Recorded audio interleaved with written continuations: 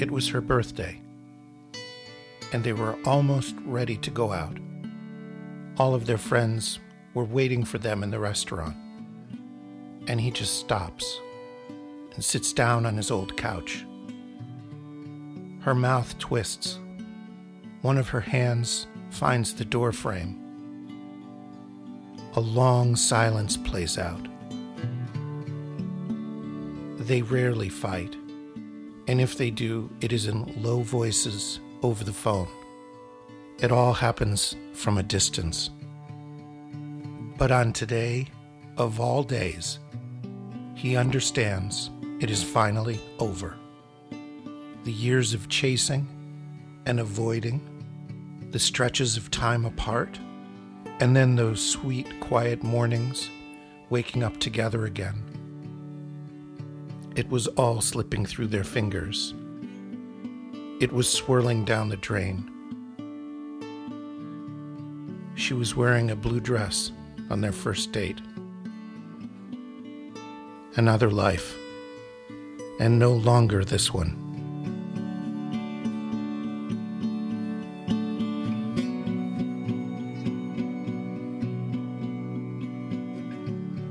I'm Marco, and this is Songbird. Breakups. We've all had them. And they can be quite different from that calm little breakup scene we started with. I'm just going to put this out there. I went through a brutal divorce in a foreign country. And I think I'm in very good company. I don't think that's anything special that happened to me. Knives were thrown at me. Glasses were crashing against walls. Plates were flying all over the place. There were nights when I screamed so much that my voice was just completely gone. And I have no idea why the neighbors did not call the police. So this leads us all to the fourth track on Heaven Get Behind Me, California Divorce. I wonder how many divorce or breakup songs there are. And then there's just the albums you listen to after you have a breakup, and maybe they don't have a direct connection to it. We all have that album that we just listen to over and over. I just think about that first Beth Orton album, Trailer Park.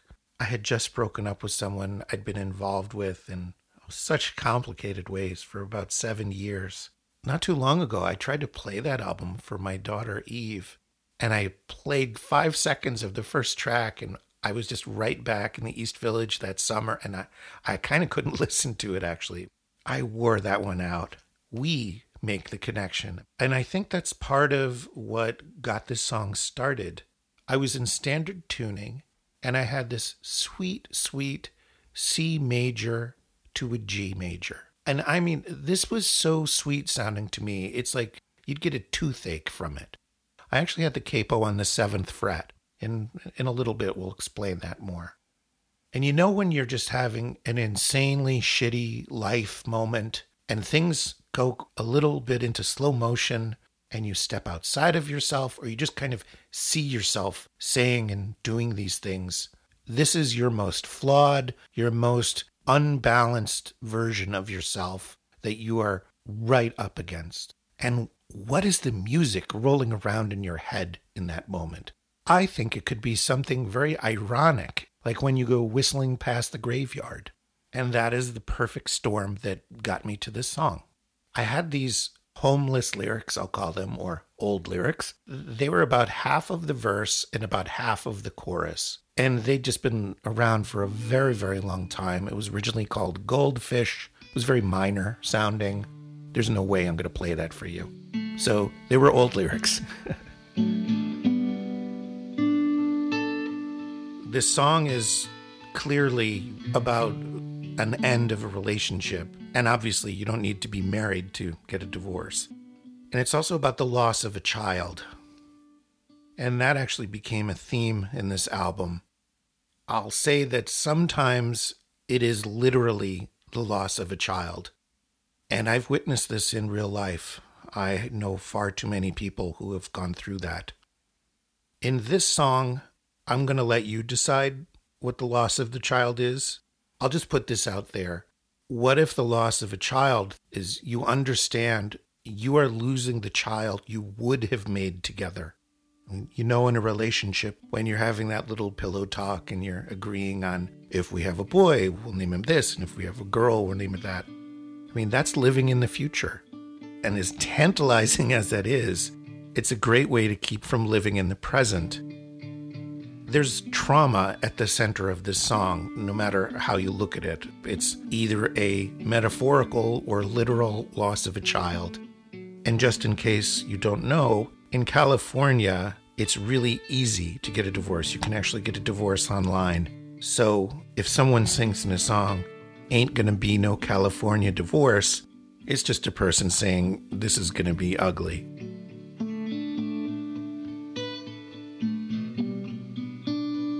Let me do a little aside here because I really want to recognize the person who turned me on to this very specific fingering of this C and this G chord. His name is Jonathan Cahoe. You can find him on YouTube. Just write Song Bike. Of course, I'll put this in the show notes. I love all his videos, but he has this one video that has more than 10 million views. It's called the DCG trick. And there's just something about the voicing of those chords that is not a traditional C, that's not a traditional G, that also just made the sound so special to me. So I could not demo this on my old parlor guitar because the strings, or as we call it, the action is very high on it. If you put a capo on the 7th fret on that guitar, it's sort of a bit of a mess. There's nothing pretty about that sound. It's beyond its capabilities. So sometimes you have to abandon the romantic plan of the old guitar and go for a more practical solution. This is actually one of the great reasons I had to get a Waterloo, because the Waterloo, its guts and its shape and its size are so close to my old guitar, but it's new and it's made well. So you can put a capo on the 7th fret and make beautiful sounds. It also has something called a truss rod in it, which keeps the neck straight, which is actually very important for acoustic guitars because after they get exposed to heat and cold and weather, then the neck can warp and then you get all kinds of buzzes and ugly sounds from the strings that of course you don't want. So Waterloo, made in Austin, Texas by some very nice people, was the instrument of choice. It was the sharpest knife in the drawer, and I took it out on this one, and I'm really glad I did. So I've got this beautiful C and G that I'm in love with. Thank you, Jonathan Cahoe. And I put the capo on the 3rd fret, and I'm singing, and I was trying to find where the comfort is. And then I'm putting the capo on the 5th fret and seeing if my voice feels more comfortable. And then for some, I don't know, this is the thing. When you are a naive person, you do things that a very, very experienced person would never do. I did something completely bizarre. I put the capo on the 7th fret. And for you non-music people, the 7th fret is an octave from the open with no capo on the guitar. So if the open is aw, and then the 7th fret is ah, it's the same freaking note is the point. So I just kept going, and suddenly I'm on the 7th fret, and I said, oh my gosh, this sounds like angel harps. It's just got this chiming. I love this sound. It sounds completely different if I played the exact same chords in the open position. I hope this all makes sense, because I did something no serious player would ever do. And that is, I think, the signature sound of this song. You know, let's just listen to the demo.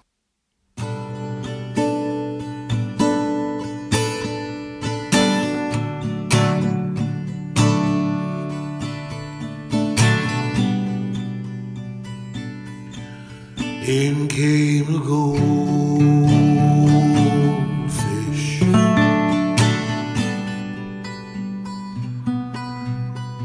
in the black, black mud.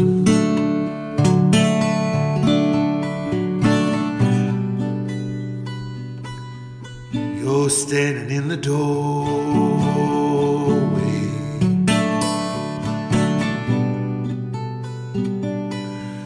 your blue dress.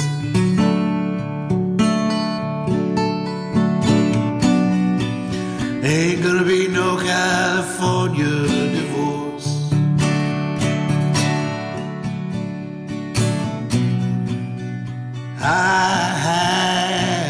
child.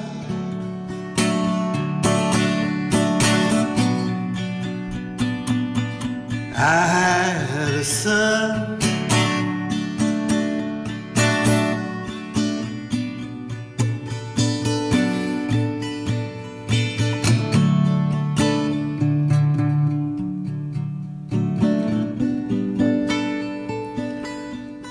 Then came the goldfish. So this demo just kind of came right out of the freaking gate. I mean, first of all, it's not slow. I mean, hallelujah. I just felt like this was firing on all cylinders. Ironically, I only had the lyrics for the first verse, so I just repeated them for the second verse, and I was like, yeah, well, you gotta write a second verse. So on Sundays, I had a habit of making a playlist for all the demos that I felt good about, and I would go on a trolley bus and listen to it, and it was sort of a tradition I made with myself. And when I came home, I made notes, and I said, that song's just not working, or what if we put that song before that song? Does something different happen? Or, oh my God, these two songs sound exactly the same. One of them's got to go. Simultaneously, I'm also thinking about how I'm going to produce these songs. And this one, I just knew I just wanted oceans of horns on it. I began playing saxophone when I was 7 years old. It was mostly just, for girls to think I was cool. But eventually I really got into it, and I played in a bunch of bands when I was a teenager with these guys who were in their 20s. I was the 16-year-old kid in a sorority or in a bar, 5 years under the drinking age, laughing my ass off, sucking down crappy beers and playing Clash covers and REM covers and English beat covers and learning a hell of a lot, actually. This was a horn opportunity, and I wanted to have oceans of horns. I wanted thick cream cheese on a fresh bagel, just swats, just sloppy, greasy, layer upon layer. I think I actually did 6 tracks of horns, and one of them was much more in the forefront. And then I ended up doing this Wurlitzer that has a very dirty sound to it. That's a sample that seemed to just balance and work with everything else. So I've got such a simple song here. It's verse, chorus, and it was short and it was fast. And then I saw this opportunity to do this sort of open, kind of unexpected instrumental ending. I guess you could call it a coda, or you could just call it another verse. So there's plenty of call and response in all of my songs so far. But this was the long horn response that's extreme and extended. The singing is really restrained. It's really hushed. And the horn, this is what horns do. They wail. I guess you could arguably say that's the wail of the baby. That's the wail of your heart when it's breaking. I thought that was a pretty unexpected thing to do. So you gotta zig when everyone thinks you're gonna zag. Otherwise you get really predictable. So that second verse that I really needed to write, well, of course I completely screwed myself. It was literally the day I had the chance to record this song, but I still didn't have those second verse lyrics. And I kind of went to some of the go-to, well, that's always a good idea, solutions. So be specific. If there's a hearse, who's driving it?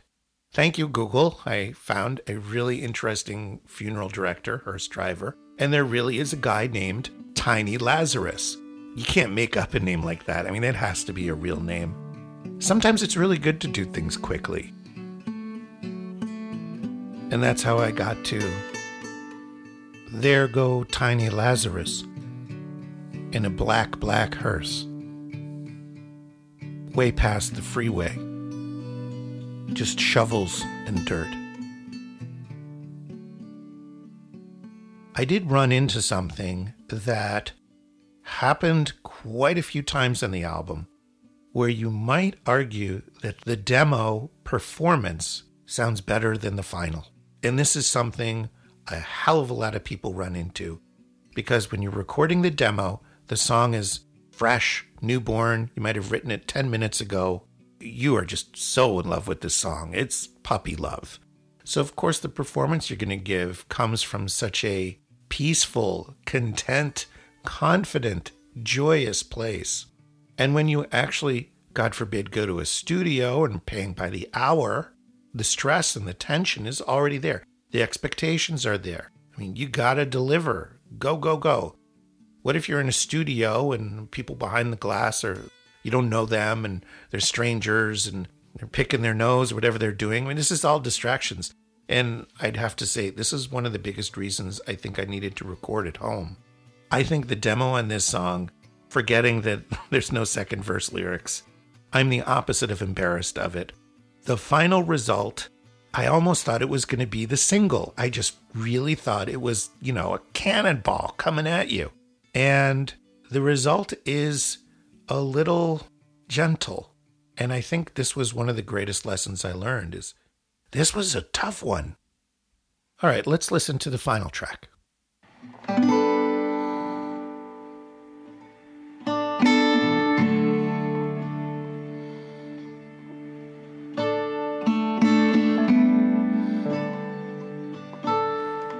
In came the goldfish,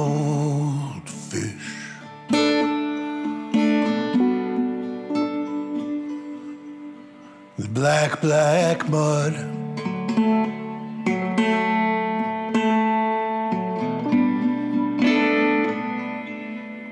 You're standing in the doorway,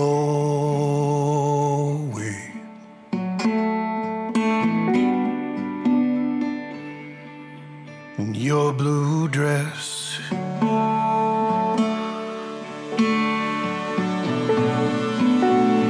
Ain't gonna be no California divorce.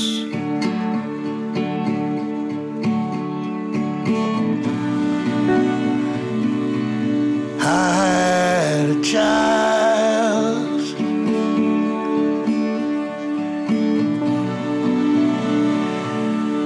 I had a son.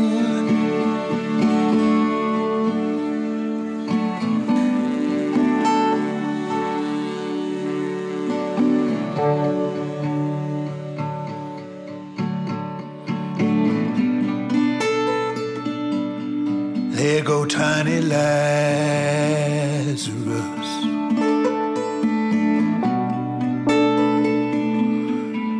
black, black hearse.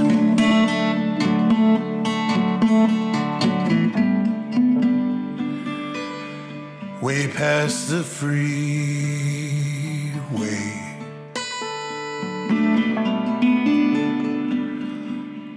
just shovels and dirt.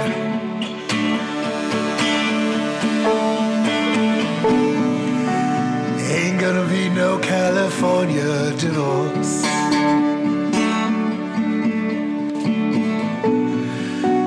Ain't gonna be no California divorce.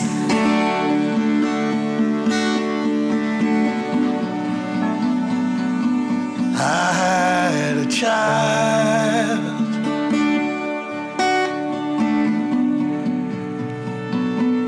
I had a son.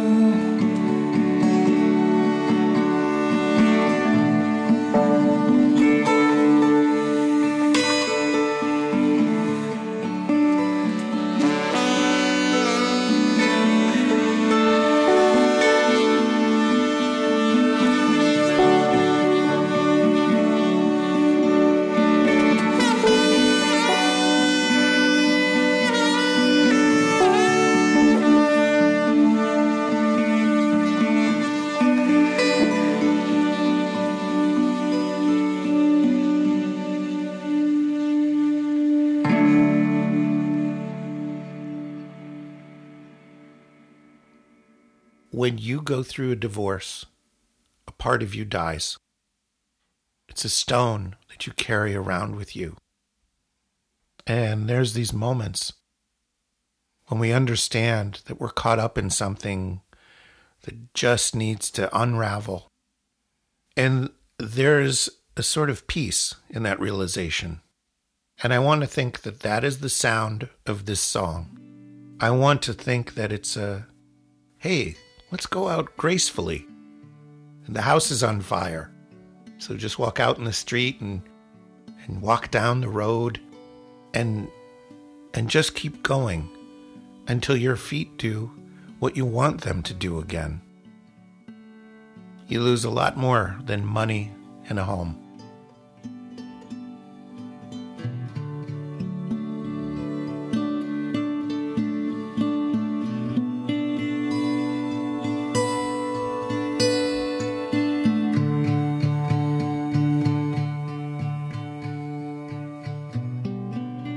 Here's the fancy part at the end where I tell you where to find us. We are on every single podcasting platform at this point, or you can just go to songbirdpodcast.com. But that's the only place where the show notes are. And by the way, Heaven Get Behind Me is available wherever you like to buy your music. We love for you to buy it on Bandcamp, but if you want to buy it on Amazon or iTunes, yeah, it's there too. And it's streaming in all of the obvious places. All you have to do is search for Martin Ruby, that's the band name, or Heaven Get Behind Me, and you'll find us. I'm raising my glass all the way here in Moscow to Bunky Hunt, Whistle Pig Records, my new home, a perfect corner of the universe. Next time on Songbird, a French escape film, an axe, and a mysterious letter. Thanks for listening.